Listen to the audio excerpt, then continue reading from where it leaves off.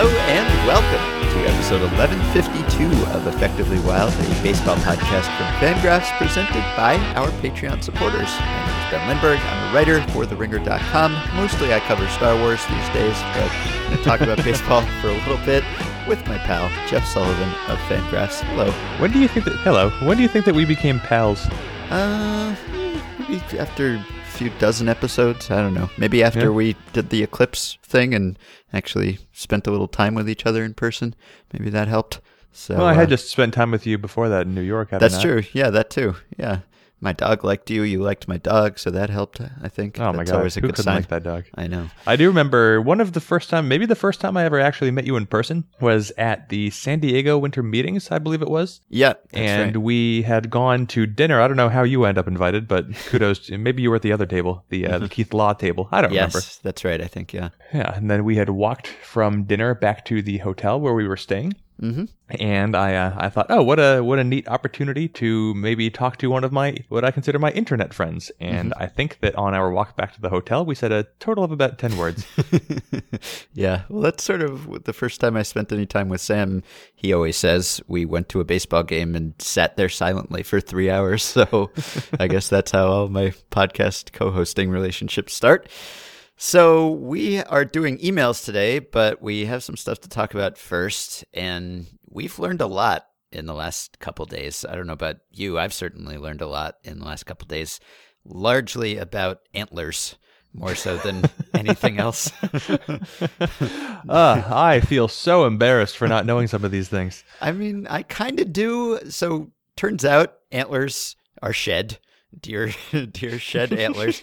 And I feel like this is something that part of me knew, because I feel like there's a time in my past. I mean, I often go to British Columbia, and my mom likes to walk around in the forest and on the beach and pick up various items from nature and try to smuggle them past customs, because you're not supposed to actually take them. And sometimes I think she found antlers, and sometimes they were kind of gross and had stuff on them, and other times they were scoured and bony. But I feel like I know that now after we received several emails and tweets and Facebook messages and every form of communication informing us that yes, deer do shed their antlers. But in our defense, what a ridiculous system. I mean, can you imagine like growing bones out of your head every year and then having to do it all over again the next year because they just fall off? All right, hold on. Let's think about why that might happen. Let's try to think this one through. So, deer, they hibernate. We should, right? Maybe we can Google this. Maybe we can go to deerfarmer.com and do the whole thing over Do again. deer hibernate? Google. Let's find out the answer to this one. Deers don't hibernate in the winter.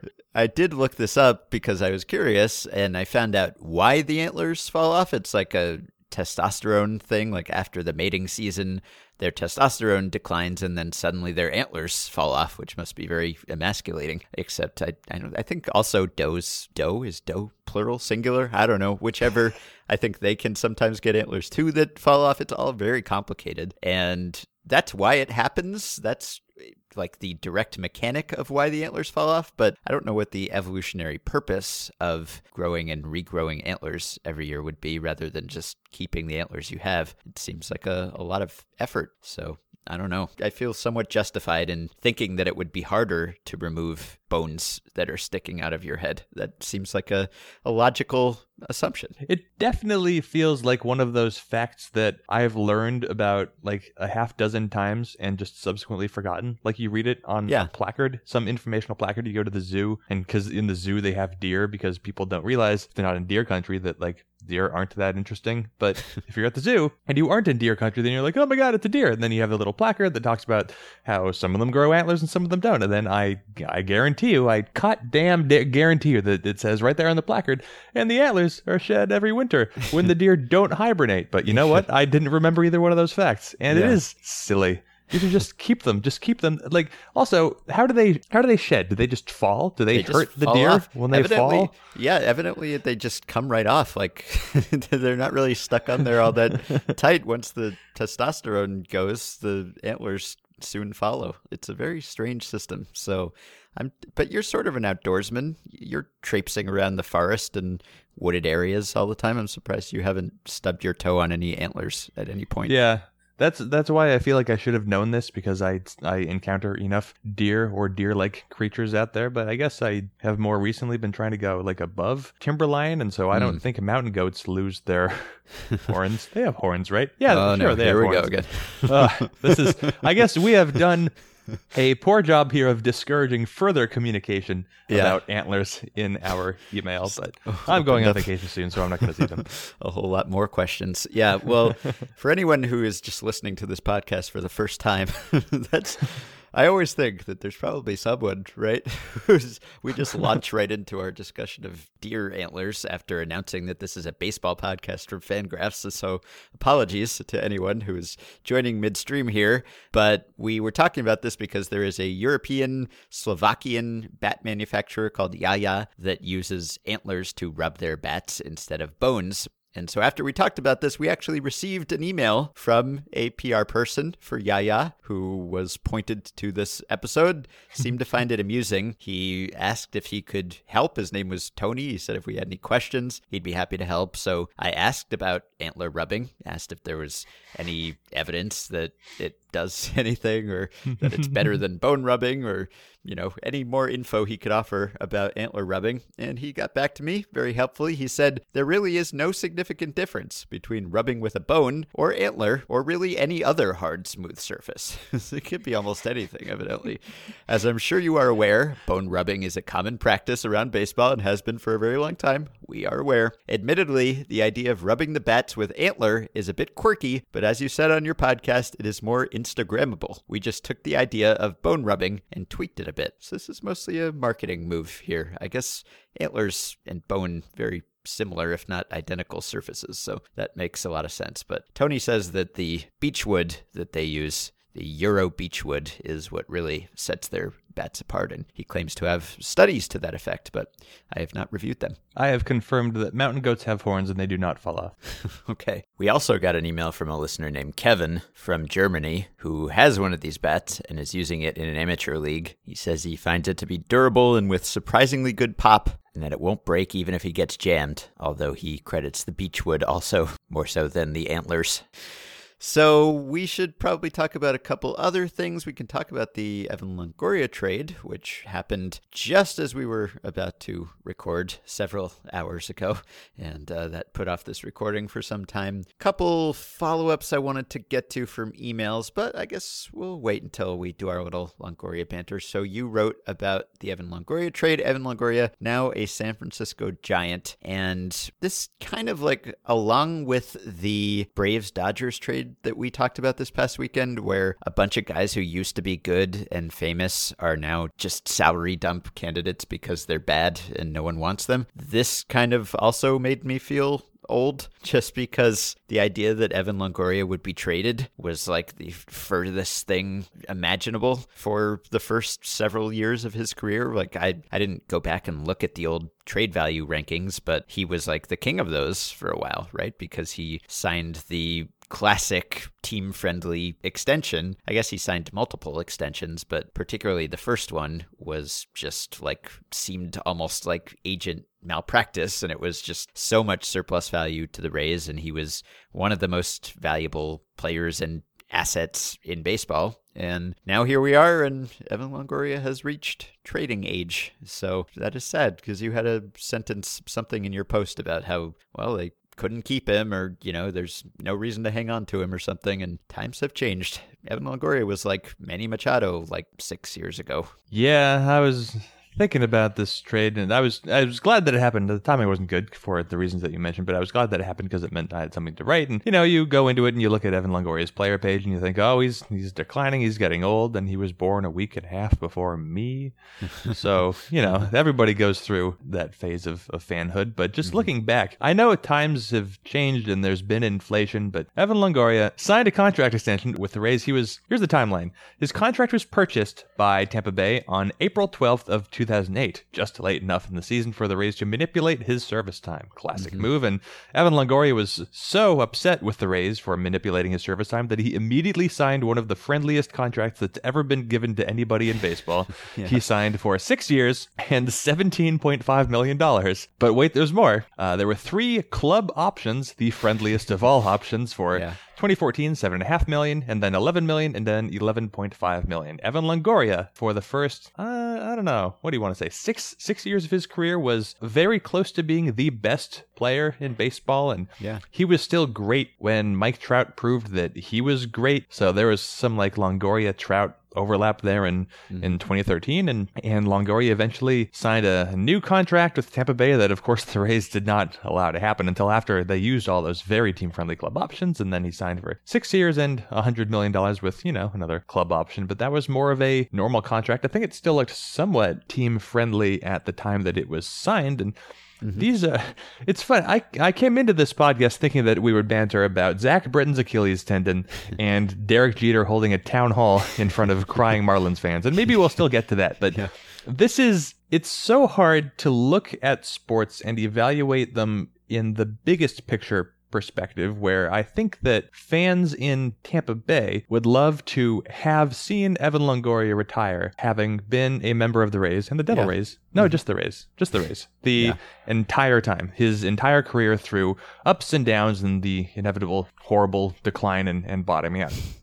It is wonderful to have those rare faces of a franchise that stick around from the first day to the last day, and they never leave. This is a clear, sound business move, because at this point, Longoria's remaining contract is underwater, not dramatically, but I don't think that he would get the money that he's due if he were a free agent right now, and so the Rays were able to shed that. Of course, the Rays need to be more efficient with their money, etc. Everything makes perfect sense, and if Longoria were any other player, you wouldn't even think twice about it. But from, I guess, the Rays front office perspective, you think you do this, of course it hurts, but you do this because it will, in theory, help your team be competitive, and what fans want more than anything else is for the team to be competitive. That is why teams behave in these sort of, a-personal ways so often. It's why the A's have traded so many stars when they couldn't afford them anymore. It's because they just needed to do what they could to make the team good, and teams figure winning makes up for everything. And it does. It does kind of make up for everything. But then when a player retires, I guess I just don't know how the Longoria memory will be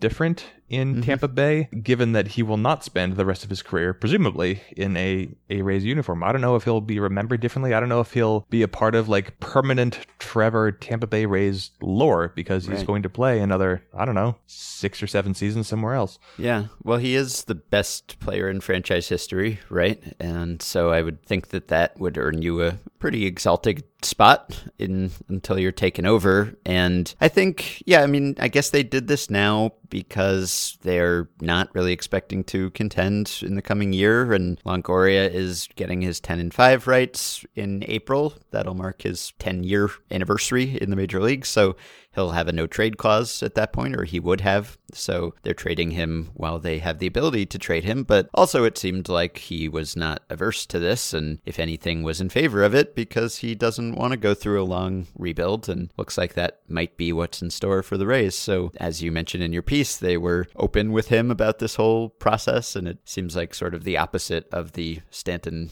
deal, just in that both player and team were communicating and on the same page, and there wasn't really, Longoria didn't have the leverage that Stanton did, obviously, but team and player weren't really butting heads in that same way. But I do wonder also just how we're going to think of Evan Longoria as a player, because it's hard to say. His last year obviously was his worst year, and somewhat worrisome trends, as you documented, StatCast-wise, exit velocity-wise. And I wrote about Longoria, I think it was the summer of 2015 at Grantland, because it just dawned on me all of a sudden, Evan Longoria is not that good anymore. This is weird, because he was one of the very best players in baseball for a very long time. And then at that point, I guess he had gone a season and a half of basically being like a league average-ish hitter, and I wrote about why, or how odd it was to not see him among the best players in baseball. And then he did kind of bounce back last year, at least power-wise. His power kind of came back all of a sudden last year, or not last year, well, technically last year, 2016, and then it went away again in 2017. So there had been a trend toward declining power, and it seems like that has sort of solidified at this point. Between 2008, when Longoria debuted, and 2013, his final peak season, he did lead at least all major league position players in Fangraphs WAR at 35.2. He was a win ahead of Miguel Cabrera, 2 wins ahead of Joey Votto and Chase Utley. Then there's Albert Pujols in there, and there are two things. One, there is I had to laugh when I saw that Longoria, he'd handled this all with grace, and he talked about how the Rays were very open with him the whole process. He was grateful for the Rays for sending him to San Francisco, for giving him a chance to win. Of course, the Rays just finished 16 games better than the Giants last season, and even post-trade, looking at the Fangraphs projected standings, the San Francisco Giants project at 81-81 with Evan Longoria on the team, and the Tampa Bay Rays project at 81-81 without Evan Longoria on the team. Now, of course, the Rays will probably trade some more players. They will get worse. The Giants will try to find an outfielder. If that outfielder is Jay Bruce, they'll get a very tiny bit better. So I do understand, but, Longoria might actually have a better chance of winning multiple times over the next few years if he were still with Tampa Bay, because the Giants have a brutal-looking future coming up where they have several players under long-term contracts that will be getting them somewhere within like 60% of the competitive balance tax threshold, just in like 7 players, all of whom will be in their early to mid-30s. But it is worth remembering, I guess, when you are talking about a player like this going away. I can tell you, as someone who still kind of likes the Mariners, it's been painful to see what's become of Felix Hernandez and his arm, and you don't actually really want to see your favorites get worse, I don't think, up close. I don't know. I was kind of privileged before to have seen Edgar Martinez stay great almost entirely through the end. Right. But like you, as I just mentioned, Albert Pujols, he was so good. Like, I don't think there's any Cardinals fans out there wishing that Pujols was still around. And even though he clearly meant a lot to that organization, I don't know.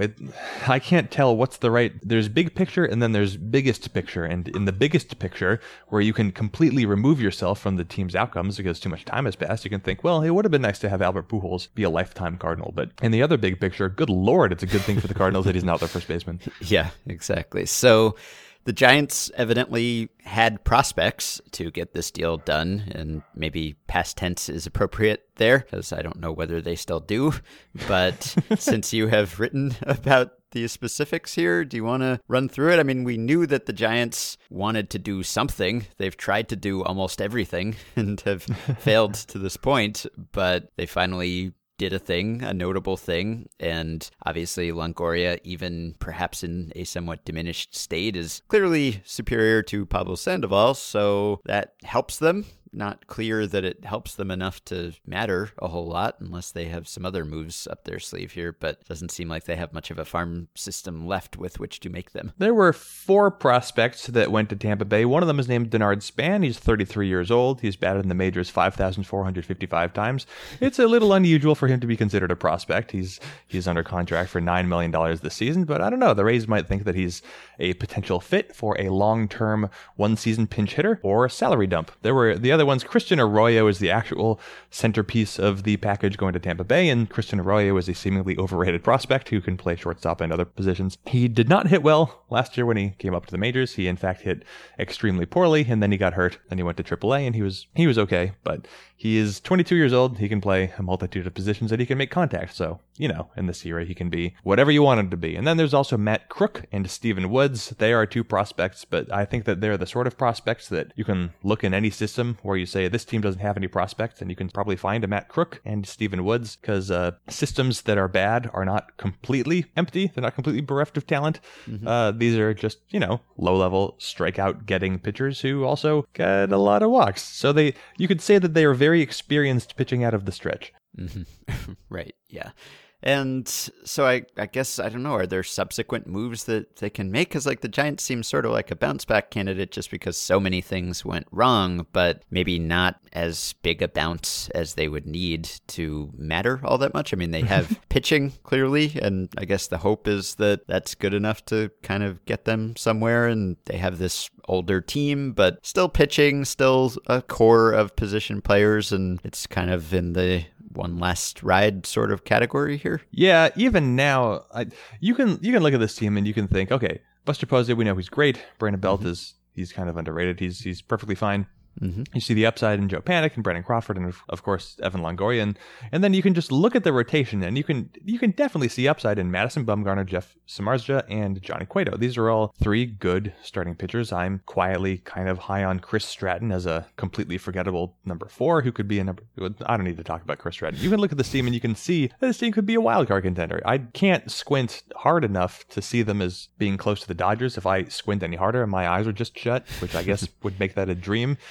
But this team still has an outfield of, I guess, currently Hunter Pence, the familiar one, Gorkis Hernandez, and some sort of combination of Jarrett Parker, Mac Williamson, Austin Slater, and also Gorkis Hernandez. There's some dude named Steven Duggar who's gotten some attention for maybe being the Giants center fielder, and he's gotten attention because he's not Gorkis Hernandez, I guess. I don't know. The outfield's bad, and now the Giants are rumored to be interested in Jay Bruce, which means that it's probably inevitable they'll sign Jay Bruce for 3 years and, I don't know, $39 million, and then they'll just make the future even worse because I guess they just want some home runs. Mm-hmm. Yeah. All right. Well, that's the story with that trade, I suppose. And you want to talk about the Marlins' latest Marlins massacre at all? I certainly don't want to talk about whatever the Marlins man impact was. That was just sort of a silly aspect of the whole. I think I poked some fun at Derek Jeter on Tuesday night. I wasn't alone, and it's really easy to poke fun at Derek Jeter, firstly, and the Marlins, secondly. But I would like to say, first of all, I did not watch the town hall. I couldn't care less. No one did, I think, because they didn't have cameras there, which they said, I believe, was so as not to embarrass any of the fans asking questions. But I think the real reason, probably the opposite of that. Yeah. So I guess I would like to say that Derek Jeter deserves some credit for just being there and, I don't know, I guess being partially accountable, because I am willing to give this ownership group the benefit of the doubt and figure that this isn't a teardown similar to the previous teardowns the Marlins have had. In fact, we've gotten some emails over the last few days that have talked about how the Marlins have been perceived differently from how they've actually been run, and they have had maybe two sort of bad faith fire sales, but this team came into the offseason not good. And it came into the offseason with not enough money to get good. And if, I don't know, the Astros were in this position, you'd think, okay, well, sure, they're going to tear down and start over. And it makes all the sense in the world that this team would tear down and start over because they just didn't really have an option. They weren't going to get as good as the Nationals or the Cubs or the Dodgers or any of the other contenders in the National League. It just wasn't going to happen. As horrible as it is to reflect upon, you do have to wonder, like, what impact did losing Jose Fernandez have on the course of this franchise? Because I'm not comfortable talking about it in the baseball sense because it doesn't feel appropriate, but he was the most valuable asset in the organization, and then he was taken away, and without him there was just a void. The team couldn't pitch, and they had a good number of star players, but then you take away arguably the best one, and it just left the team in a really challenging spot. I think maybe it's gotten a little less attention than it deserves, specifically because of how uncomfortable a subject it is, but it makes sense that the Marlins would rebuild. It makes sense that they would be hurting for money. I know it's a bad look for new owners to come in and immediately tear down, especially given the team's history, but I do want to give them at least, 3 years to show that they can do something, develop a damn pitcher one of these days, in addition to Jose Fernandez, who I guess was already developed by the Marlins. But the player development with the system on the pitching side has been so bad. I don't know. The Marlins aren't really in that much worse of a spot than like the Giants. It's just the Giants haven't yet had their reckoning, unless that's what 2017 was. But yeah. Right. If the Giants are going to give it one last gasp, it's not hard to see the Marlins being good again before the Giants are, or maybe before the Royals are good, or before the Orioles are good.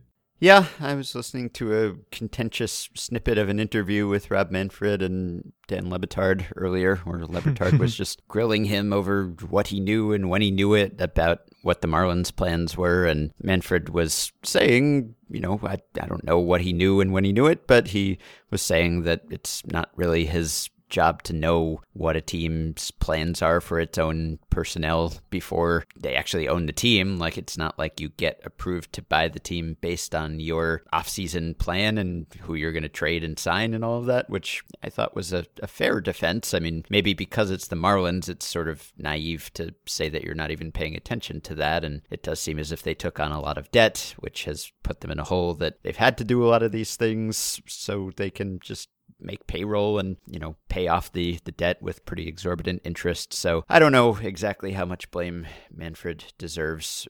Perhaps some. I don't know if they really are not cash rich enough to operate a team competitively, then that probably doesn't reflect well on MLB in the league. But maybe it's too soon to say that that's the case. So we could give them a little time to see if they can straighten this thing out. But of course, Jeter, it's almost irresistible to make some joke at Jeter's expense when a Marlins fan is crying and asking him questions, and he is answering what seems like in kind of a, I don't know, callous manner or polished manner. It's hard to tell in a tweet, obviously. I think that the narrative about accountability, like being there to answer questions, I think is often overblown, because often when writers talk about that, they're talking about like being accountable to writers and answering writer questions, like being at your locker after you have a bad game or something. And, if you're the closer and you blow the game and you're not there, you're just getting a shower or getting treatment or something, then writers will tweet, oh, he wasn't there after the game. Or when Jeter wasn't at the winter meetings, everyone was tweeting about how, oh, he's making all these moves and he's not even there to be accountable. I don't really care all that much about that. I feel like it's not really my problem. I guess if you're the teammate of the guy who then has to answer a question because the guy's not there, well, you could be entitled to be a little miffed at him, I guess. And if you're whoever has to answer questions on behalf of the Marlins when Jeter's not doing it, then maybe, but it's not really something I care about all that much. But being accountable to the fans is a little different, I think, from being accountable to the media. And I did see that the statement that the Marlins put out, essentially saying, too bad, Real Muto and Yelich, we're not trading you just because you want to be traded, that was under Michael Hill's name. So he had sort of receded into the background for a while there. So I don't know what that means. I don't know whether that means that Jeter is happy to just have someone else take these body blows for a while or not. But I wonder how long, if the abuse continues,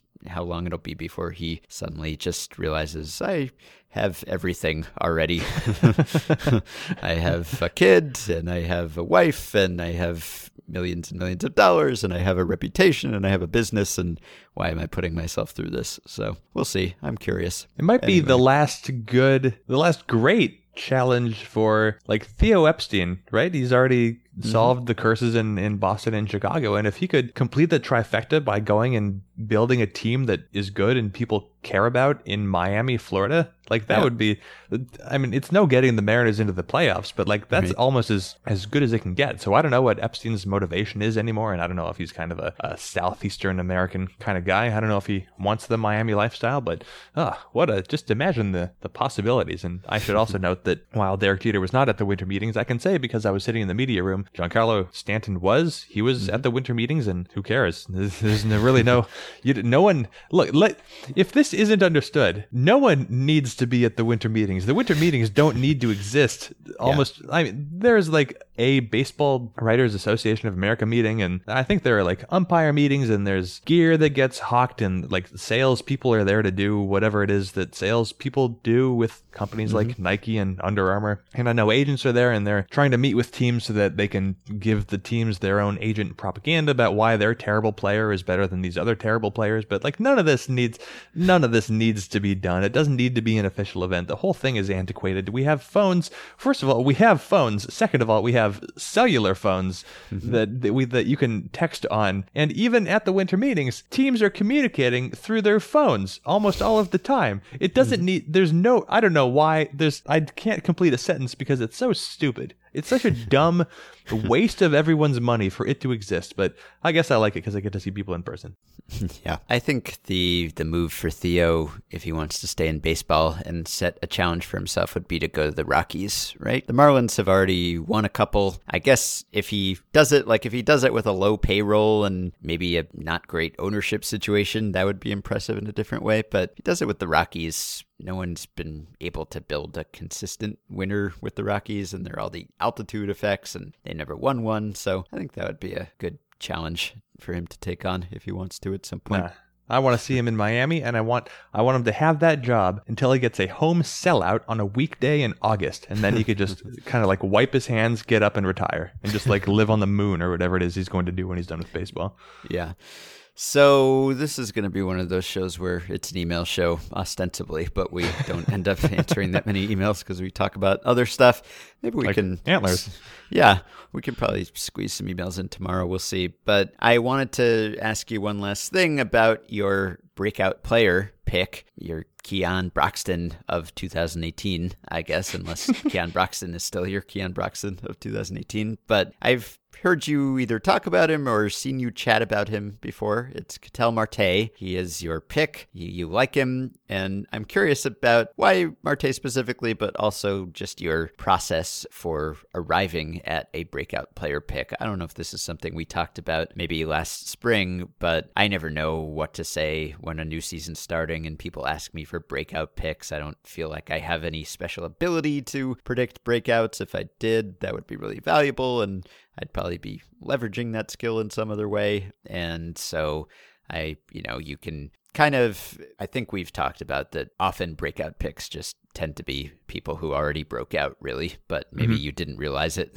So you're just, you were paying attention a little more closely than most people were, but it's not really like you're foreseeing something. But if Ketel Marte breaks out, I would say that would qualify as a genuine breakout. I have a sneaking suspicion after having looked at the data. I was looking at the biggest exit velocity drops between 2016 and 2017, and I saw Keon Broxton had the biggest drop. That's not a good look, but also Domingo Santana had one of the biggest drops, and Hernan Perez also had one of the biggest drops. And I have a sneaking suspicion now that something was wrong with the numbers in Miller Park. And there'd be a lot of egg on my face given everything I made of Keon Broxton's 2016 average exit velocities. He can still hit the ball hard, don't get me wrong, but so much of it was based around the fact that he hits the ball very hard. And now I'm starting to think that maybe that wasn't actually true. But anyway, the problem for another day, maybe tomorrow.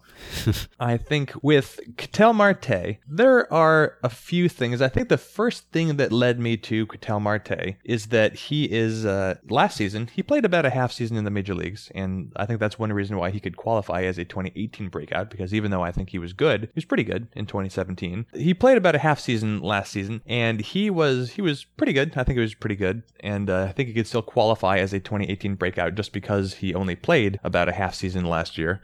But the first thing that led me to him was that he's a relatively high walk middle infielder who also makes contact. He has an above average contact rate. He has a better than average strikeout rate. That's a skill that he came up through the minor leagues with, and he showed it a little bit when he was a rookie with the Mariners, and 2 seasons ago his numbers kind of collapsed. So he is a pretty disciplined hitter, and he also hits the ball in the air. He's no Ryan Schimpf. I don't know the last time we talked about Ryan Schimpf on this podcast, but this might be the last time right now. Yeah, it's a good thing not to be a Ryan Schimpf.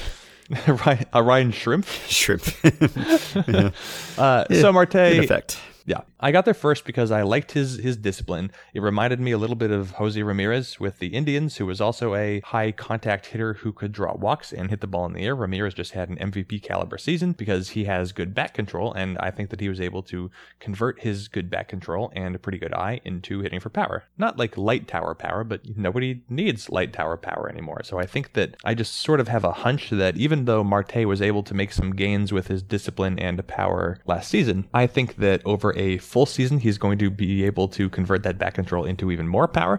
I think he made some strides defensively to become a more consistent shortstop. So even away from the offensive profile, I think he's getting better. So it's part, hey, people should have noticed Ketel Marte's half season from last year, and it's also part actual speculation, which makes me a little uncomfortable because it's not like I actually know if this is going to happen. I would have an easier time trying to project like a pitching breakout because I just understand the mechanics of pitching better than hitting. But I just kind of have a hunch because I think that we've seen a lot of contact hitters become better all-around hitters, and Marte seems to have these skills that foretell, I think that's a word, right? Foretell? Yep, sure is.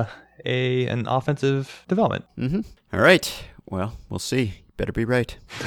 It did help. I mentioned I was talking to Nick Picoro for a little bit, Diamondbacks beat writer, when I was at the winter meetings, and I like Nick, and I had mentioned that I had this feeling about Ketel Marte, and he said then, and then he later wrote in an article a few days later, that the Diamondbacks have been talking about trading many of their middle infielders. They have a whole lot of them. I think they have like a half dozen major league caliber middle infielders, and Marte is the one that they're not thinking about trading. So that was at least it's not only me who has this feeling. Yeah, it's encouraging. All right, so unless you have any objection, I guess we can transition to the somewhat abbreviated email portion of the show. Shall we use the Stat Blast as a transition to emails? We have an exciting addition to the Stat Blast segment this time.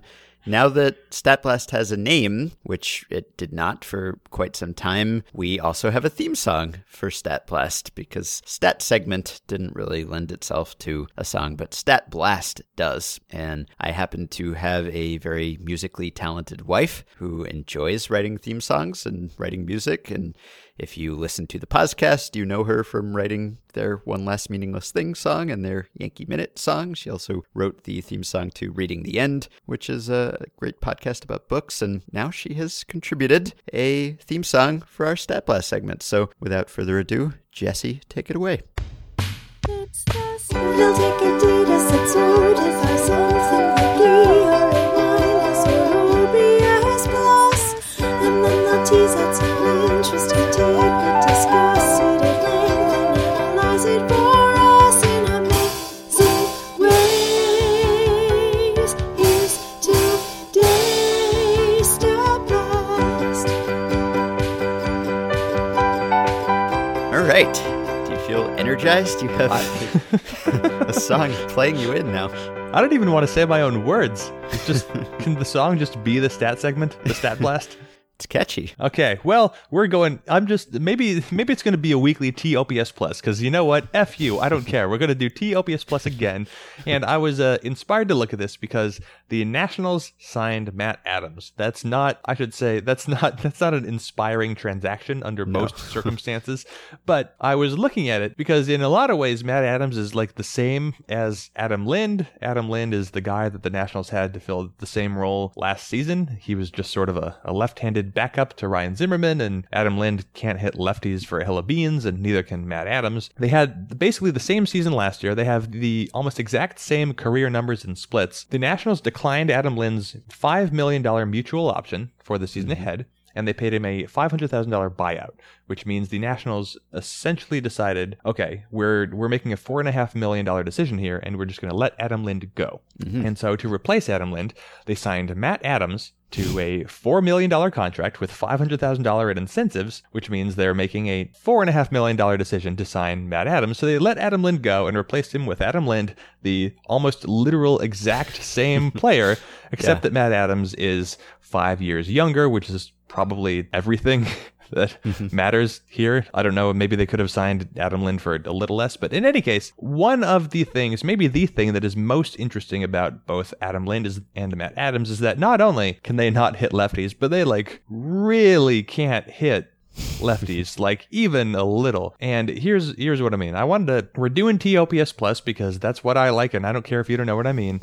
And I looked at the Baseball Reference splits all time, and I was looking at hitters who have batted against lefties at least, 300 times? Yeah, sure. At least 300 times. And I searched for the lowest TOPS pluses, so essentially I'm looking for the hitters who are most worse against most worse, for the hitters who were worst against lefties relative to how they were against righties. And so Adam Lind has a TOPS plus against lefties of 50. Remember that an average mark would be 100, so that's terrible. But he still, that's only good enough, or bad enough, I should say, for 21st place on the all-time list. I don't know how many players are on this all-time list. I certainly don't want to go all the way to the end to see what that number ends up being. So Adam Lind, TOPS plus against lefties of 50. That's bad. Matt Adams, 22nd place. He's right after Adam Lind with a TOPS plus against lefties of 51. So that's fun.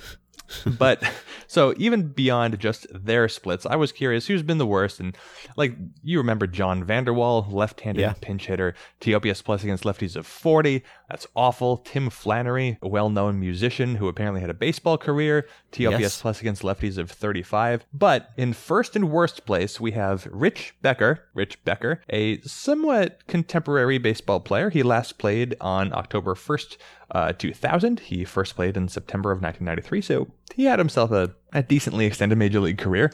I don't know if he's a rich Becker, but he's at least he's a modestly wealthy Becker, and he was a left-handed hitter, which should not be surprising. Against righties in his career, he had a 781 OPS. That's pretty good, even for that era. That's a TOPS plus for him of 114. And against lefties, same side pitchers, he had an OPS of 464, which is good for a TOPS plus of 27. Rich Becker, the worst hitter against lefties of all time relative to his overall performance. But there was another name that stuck out just a little bit above, or I guess below, Rich Becker. And this is a name that's, I think, well known to many baseball fans. And it's a name that I think for this very Stat Blast segment on some previous podcast I had talked about, we're looking at Wally Backman.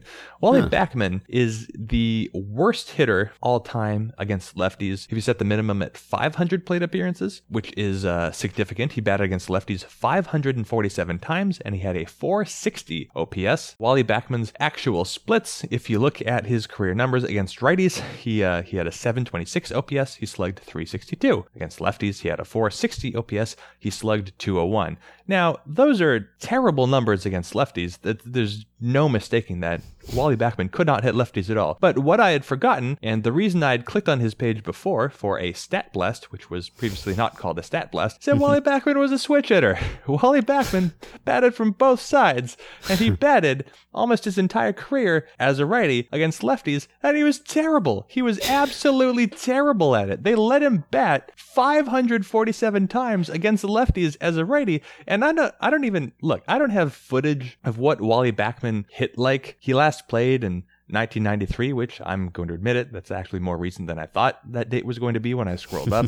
But still, he played in the pre-MLB TV era by like a decade, and meaningfully more than that. So I don't know how he looked when he was facing lefties, but I'm not picturing a very good swing, because a very good swing wouldn't have led to him 0 home runs. I didn't even look at that column yet. Wally Backman had 0 home runs against lefties over 547 plate appearances. Now, granted, he only hit 10 home runs in his career over nearly 4,000 plate appearances, so not a power hitter, but that's just so bad. He had a TOPS plus of 33, and he was a switch hitter. What was he doing in the minor leagues that convinced his coaches that he should keep this up? And according to his Baseball Reference bullpen page, he gave up switch hitting later in his career, but I guess I don't see any evidence of that in his actual splits, because it just has versus righties as a lefty and versus lefties as a righty. I don't need to go into detail of why that seems to be leaving something out, but Wally Backman, I guess that doesn't make him the worst switch hitter of all time, but it at least makes him the,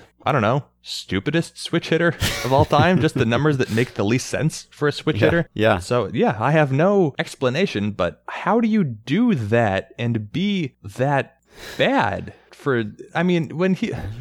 Maybe he was playing on a team with no coaches, like we talked about recently. 1985, Wally Backman batted 152 times against lefties. That's a career high for a season, plate appearances against lefties. He batted 152 times and he hit 122, and he slugged 153. His TOPS plus that year was 11, but more importantly, his SOPS plus, which, yeah, you know what? I just hate the listeners so much, I'm going to use 2 letter OPS plus numbers in this segment. His SOPS plus was 4. Wally Backman, just dreadfully bad against left-handed pitching, like John Lester bad. And I'm talking John Lester as a pitcher batting against lefties. I'd need to, if this were any other player, I'd be like, you know what, we should have him on the podcast, but I don't think I want to talk to Wally Backman about this. No, I'm not sure I want to talk to Wally Backman, period. But yeah. All right. Well, the theme song says OPS plus in it, so you delivered. You lived up to the theme song. Thanks for the stat blast, and thanks to Jesse for the theme song. It'll be back next week. It's funny, I was talking to one of the podcast producers at The Ringer this morning, and we were working on a script for a podcast I'm doing, and there were like a few numbers in it. Not even like I wasn't doing math or looking up stats. It was like years and like how long ago and how many of a certain thing there were. And he was telling me how in audio, you're not supposed to use numbers. You're not supposed to say numbers because it's hard to process in sound. And so he was like, well, we could cut this number, we could cut that number. He would hemorrhage if he could hear a stat-less segment. It's a total refutation of his entire career. I hope he never hears it. That's what this show is going for, though. You know you're getting numbers if you're going to listen to this podcast. All right, so we're finally getting to an email or three here. Oh, no, wait a second. Wait a second. Backman. Okay, this is a discovery while you were talking. So Backman, I mentioned to you, against lefties in 1985, Backman was terrible over 152 plate appearances. He had an OPS of 365. That same year, it appears that he was given a platoon mate who is Kelvin Chapman. Kelvin Chapman, also of the Mets. Chapman was brought in, I guess, to hit lefties. He was a right-handed hitter. And so in 1985, Chapman against lefties had a 418 OPS plus. They couldn't even improve on Wally Backman with their first attempt to platoon with him. They were like, hey, Kelvin Chapman, can you hit against... I guess maybe if you were assigned the role of hitting lefties in Wally Backman's stead, there was some sort of, like, wizard curse. Yeah. I'm done. Right, we got a few more numbers in there. That was good. Okay, so let's take this one from Dan. This is something I've wondered about for a while. The Padres organization, by my count, had 207 players who played for their minor league affiliates in 2017 without reaching the majors from AAA down to rookie ball.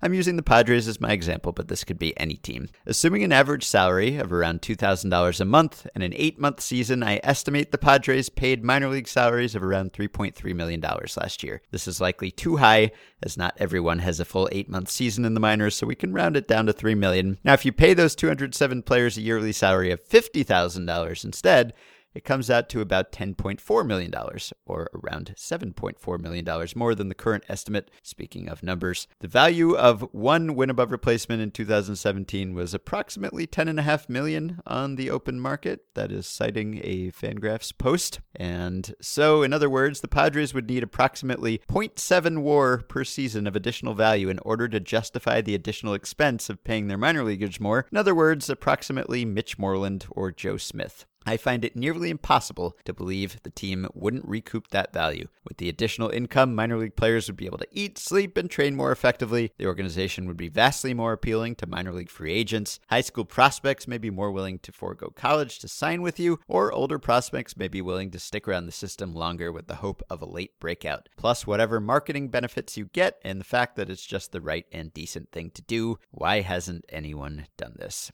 So this is the age-old, why don't teams pay minor leaguers more, but less from the moral perspective than from the this would just benefit the team in the long term or even the short-term perspective. Not too long ago, I asked Dave Cameron this exact question, and his response was that everyone would be furious at you if you did. Now, not your own minor leaguers, but the commissioner, the commissioner's office, and all the other owners would be furious for you acting unilaterally to just suddenly pay your minor leaguers more. Now, whether or not that should matter to you as a, let's say, ethical but also progressive and business-minded owner who's just trying to squeeze as many wins out of the system as possible, I don't know if it should matter that much. I don't know what recourse the league would have to like discipline you as an owner for just giving people a living wage, but they would not be happy with the team doing this. I don't know if it's something that would have to be collectively bargained or what, but yeah, nope.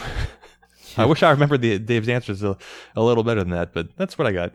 Yeah, no, I think that's probably, I mean, as soon as one person pays them, then there will be pressure on everyone else to pay them, which is not a bad thing. They could all pay them, and it wouldn't really affect them all that much. Teams are worth a lot, and as we're saying here, it might not even cost them anything because it might help them. It certainly would help the first movers here, probably, who would get the initial benefit from being the first to do this. But yeah, it's just peer pressure kind of thing, I think. Just, it's collusion in a sense, just from the perspective that, you don't want to be the one who breaks ranks and gives everyone money and forces everyone else to give them money, even though it would probably be a good thing if you did that. So eventually, maybe someday it'll happen if teams continue to make more and more money and are unable to spend it on their major league rosters in the way that they used to. Maybe the incentives will be there for someone to withstand the ugly looks at the winter meetings the year after when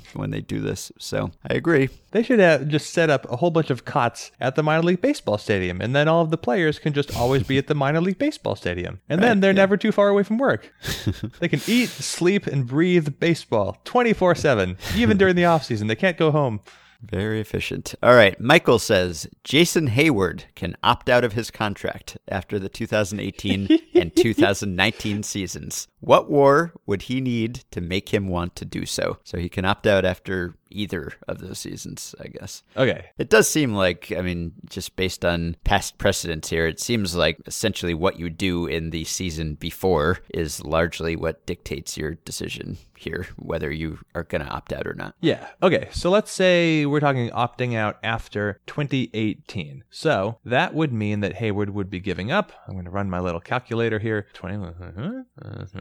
Heyward would be giving up $106 million over 5 years, which I believe is exactly what Justin Upton re-signed with the Angels for. So Heyward would be opting out going into his age 29 season, so not old. Isn't that right where Eric Hosmer is? Yeah. Let's see. Justin Upton opted out, but 2 seasons ago, so in 2016, Upton was worth just 1.3 wins above replacement. He was a league average hitter. He's obviously not much of a defender. And then last season, he was worth 5 wins above replacement, and he was a really good hitter again. He went back to being the familiar Justin Upton, and so I think, as you said, it seems to kind of mostly come down to the season before. So I think that if Jason Heyward were Jason Heyward would be a different kind of 5-win player than Justin Upton. Yeah. But, Heyward has 4 seasons in his career of being a legitimately good hitter, and he has 1 other year of being an above average hitter. So if he went back, if he just had his 2015 that he had with the Cardinals, where he had a 121 WRC+, he was actually worth 6.1 wins. It's an excellent season. Then I think that he would opt out. If he had the season he had before that, then it would be a tougher decision because his WRC+ was lower by 12 points and he was a win less valuable. But I think you're basically looking at a 5 to 6 win season because I think people know his defense is good, and if he hit again, I think people are ready to believe that Jason Heyward could hit. I think it's kind of a mystery why he's gotten so bad so fast. Mm-hmm. So I don't think it would take a whole lot of convincing. Yeah, maybe not. I wonder.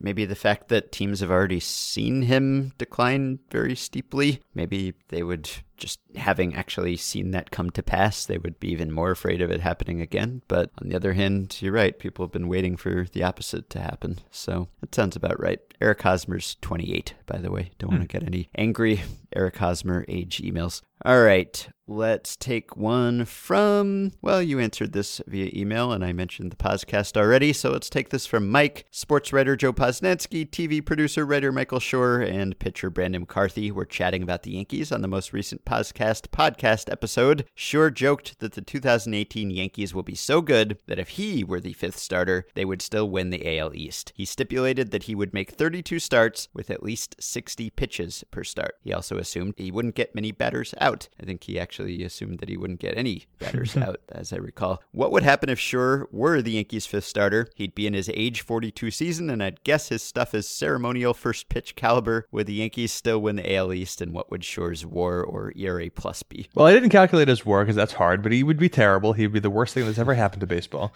He would be like Adam Greenberg's 1 at bat, except as a starter over and over and over and over again, except not even that good because Adam Greenberg was a professional baseball player, for God's sakes. So I don't know anything about Michael Schur's baseball talent, but I can assume, him being a comedy writer and all, that he sucks. So the Yankees are currently projected on Fangraphs to go, 91 and 71? And so I'm just remembering the email off the top of my head now. So over the 130 games that Michael Schur wouldn't start, the Yankees would be projected to go 73 and 57. You can argue that they'd be a little better than that, but anyway, they would have fewer than 80 wins. So then you'd be trying to win the division or make the wild card with Michael Schur getting 32 starts.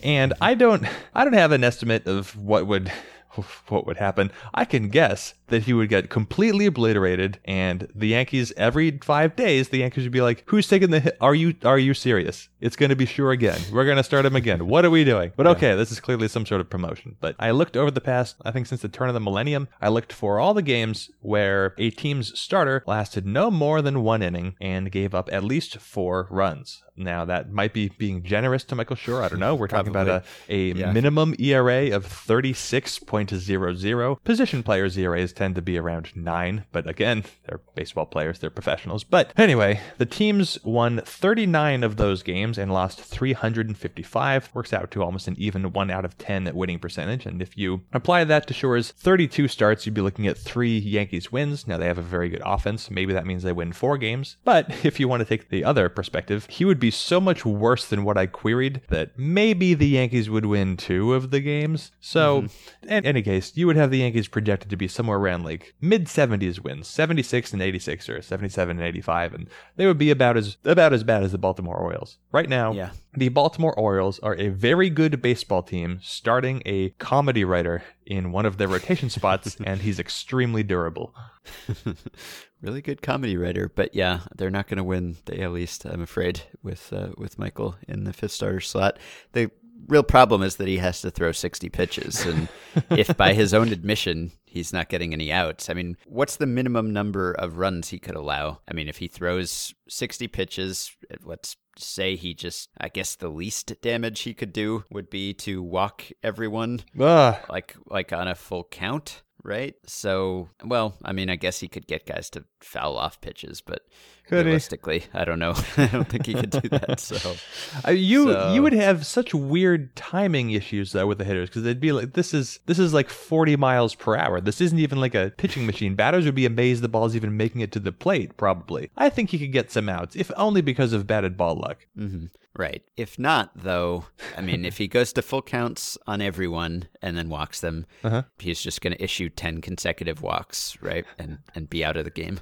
So his bullpen will then have to get 9 innings, and they'll be down, he's going to load the bases 3, what's the score? 7-0. I'm losing track of these runs bases already. Loaded and nobody out. Okay, let me pull up my win expectancy calculator. That's not going to work so well. All right. Okay, so 7, we're going to set the visitor. It's always going to be the visitor. 7-0, nobody out, bases loaded, 1st inning. Win expectancy at 97.1%. Seems low, but okay. Yeah.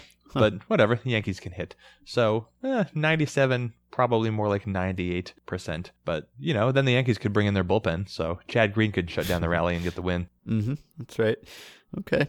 All right, let's see if there's another quick one I can take. All right, let's do Matt. He says, following MLB's recent censure, the Braves were limited to international signing bonuses of no more than $10,000 for the next signing period. The public discourse decided this meant the Braves would sign no prospects, as anyone worth signing would command a higher bonus. But is there any way to get $10,000 worth of positive publicity? My first thought went to Melissa Mayu. I don't know if I'm saying that right. Mayu. That sounds about right. The female shortstop from the French national team, and as far as I know, the only female registered for the international registration list. Her registration was a big story 2 years ago. Imagine how much bigger an actual signing would be. Or why not pull from different sports? Maybe there's a competitive javelin thrower in the Czech Republic who just wants an excuse to move to Arizona. Or a Finnish Pesäpallo slugger with something to prove. Am I saying that right? I have no idea.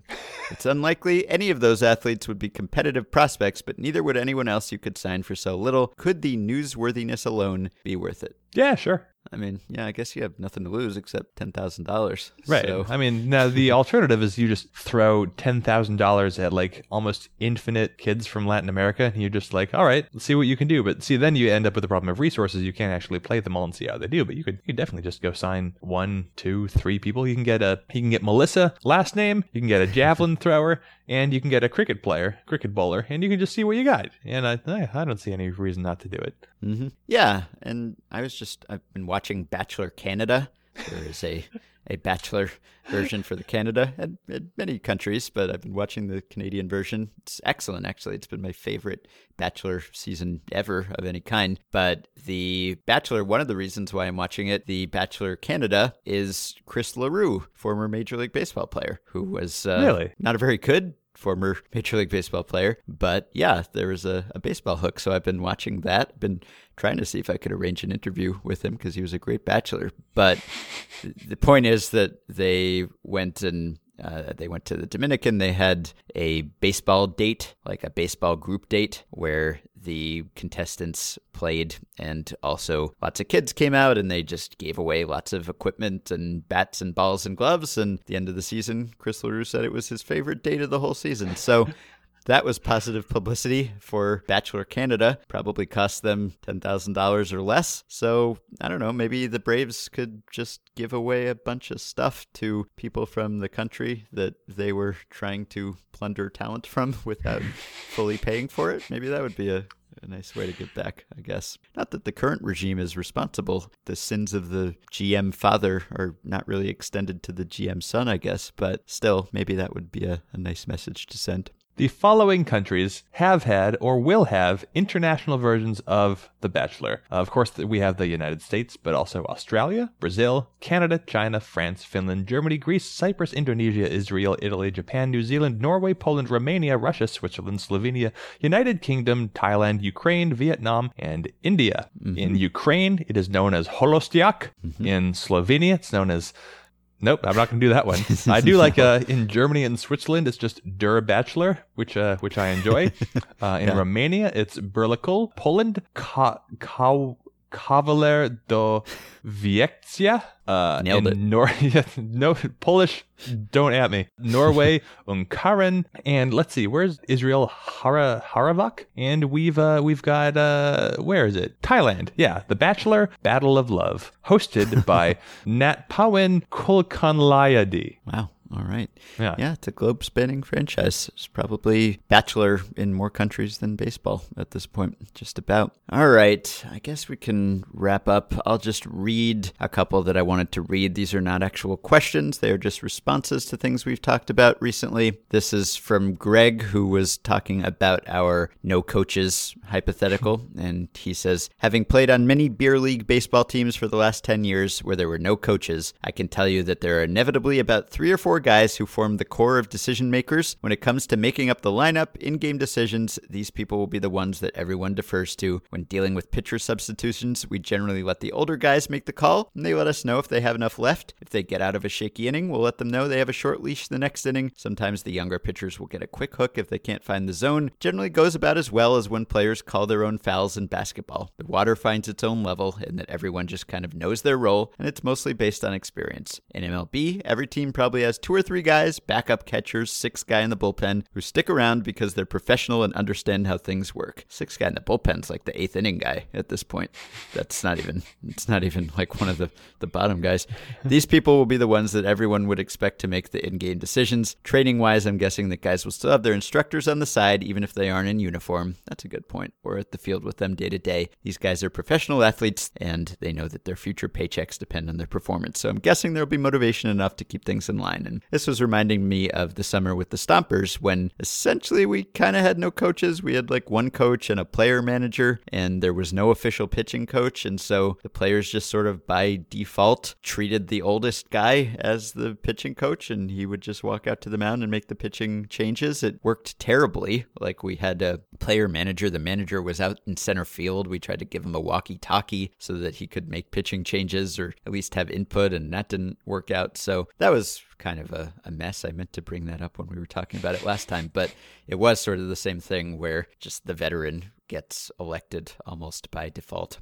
And Steven, last email, says, and this is maybe our last Shohei Ohtani signing shenanigans email, because hopefully that just won't be a story anymore. I wonder if that's actively being investigated now, or whether the Angels have been cleared of any potential wrongdoing. I don't know whether we'll ever hear if there's an investigation or it's been suspended or not. But Steven points out that there is something of a precedent for this, because we had talked about, would Ohtani be penalized if it was found that he had had done something that was not above board, or would it just be his team? And Steven points out, while I'm unsure if there are any precedents for a player team getting caught doing an under-the-table deal in baseball, there's a famous one in basketball in 1999 with the Minnesota Timberwolves and Joe Smith, not the free agent reliever who just came up on this podcast. Smith agreed to sign a series of 3 one-year deals for below market value, after which the Timberwolves would have his bird rights. Tough to explain precisely, but they allow a team retaining a player to pay him more than the 29 other teams, and would sign him to an $80 million plus extension. His pair of agents split during the second or third of the 3 one-year deals, and the illegal agreement came to light in a lawsuit between the 2 agents. The Timberwolves lost 4 first-round picks, the owner was suspended, the GM had to take a leave of absence, and the team was fined $3.5 million. That sounds severe. Smith merely lost his bird rights and became a free agent. Therefore, if we think MLB would dish out similar penalties, there isn't much they could really do to Ohtani besides ban him from re-signing with that team. He'd likely be made a free agent. Action would likely be taken against his agent and whatever his team was. I'm sorry. I'm going to be thinking about bird rights for like the rest of the night. Yeah. Yeah, I'm going to have to do some additional research there. All right. So we can wrap up there, and we've got a fun guest planned for next episode. And depending on how long that goes, maybe we'll squeeze in a couple emails, but we'll be back soon. I hope Joe Smith is able to have a bird. You can support the podcast on Patreon by going to patreon.com/effectivelywild. 5 listeners who have already pledged their support include Troy Ciesco, Arthur, Ben Oler, Dino Champlone, and Paul Garrity. Thanks to all of you. By the way, Effectively Wild t-shirts are back in stock. The Mike Trout's heat map model with all of the Effectively Wild memes. You can get them in sizes ranging from small to extra, extra large. So just check the podcast post at Fangraphs. There'll be a link in there to the t-shirts. I'll also post that link in the Facebook group. You can join our Facebook group at facebook.com/groups/effectivelywild. And you can rate and review and subscribe to Effectively Wild on iTunes. Thanks to Dylan Higgins for editing assistance. Please keep your questions and comments coming via email at podcast@fangraphs.com or via the Patreon messaging system. We will talk to you soon. So want to give me some food. I really need to get some energy. Give me some. I really need to get some energy. Give me some. The world is turning, kicking, streaming round my little head.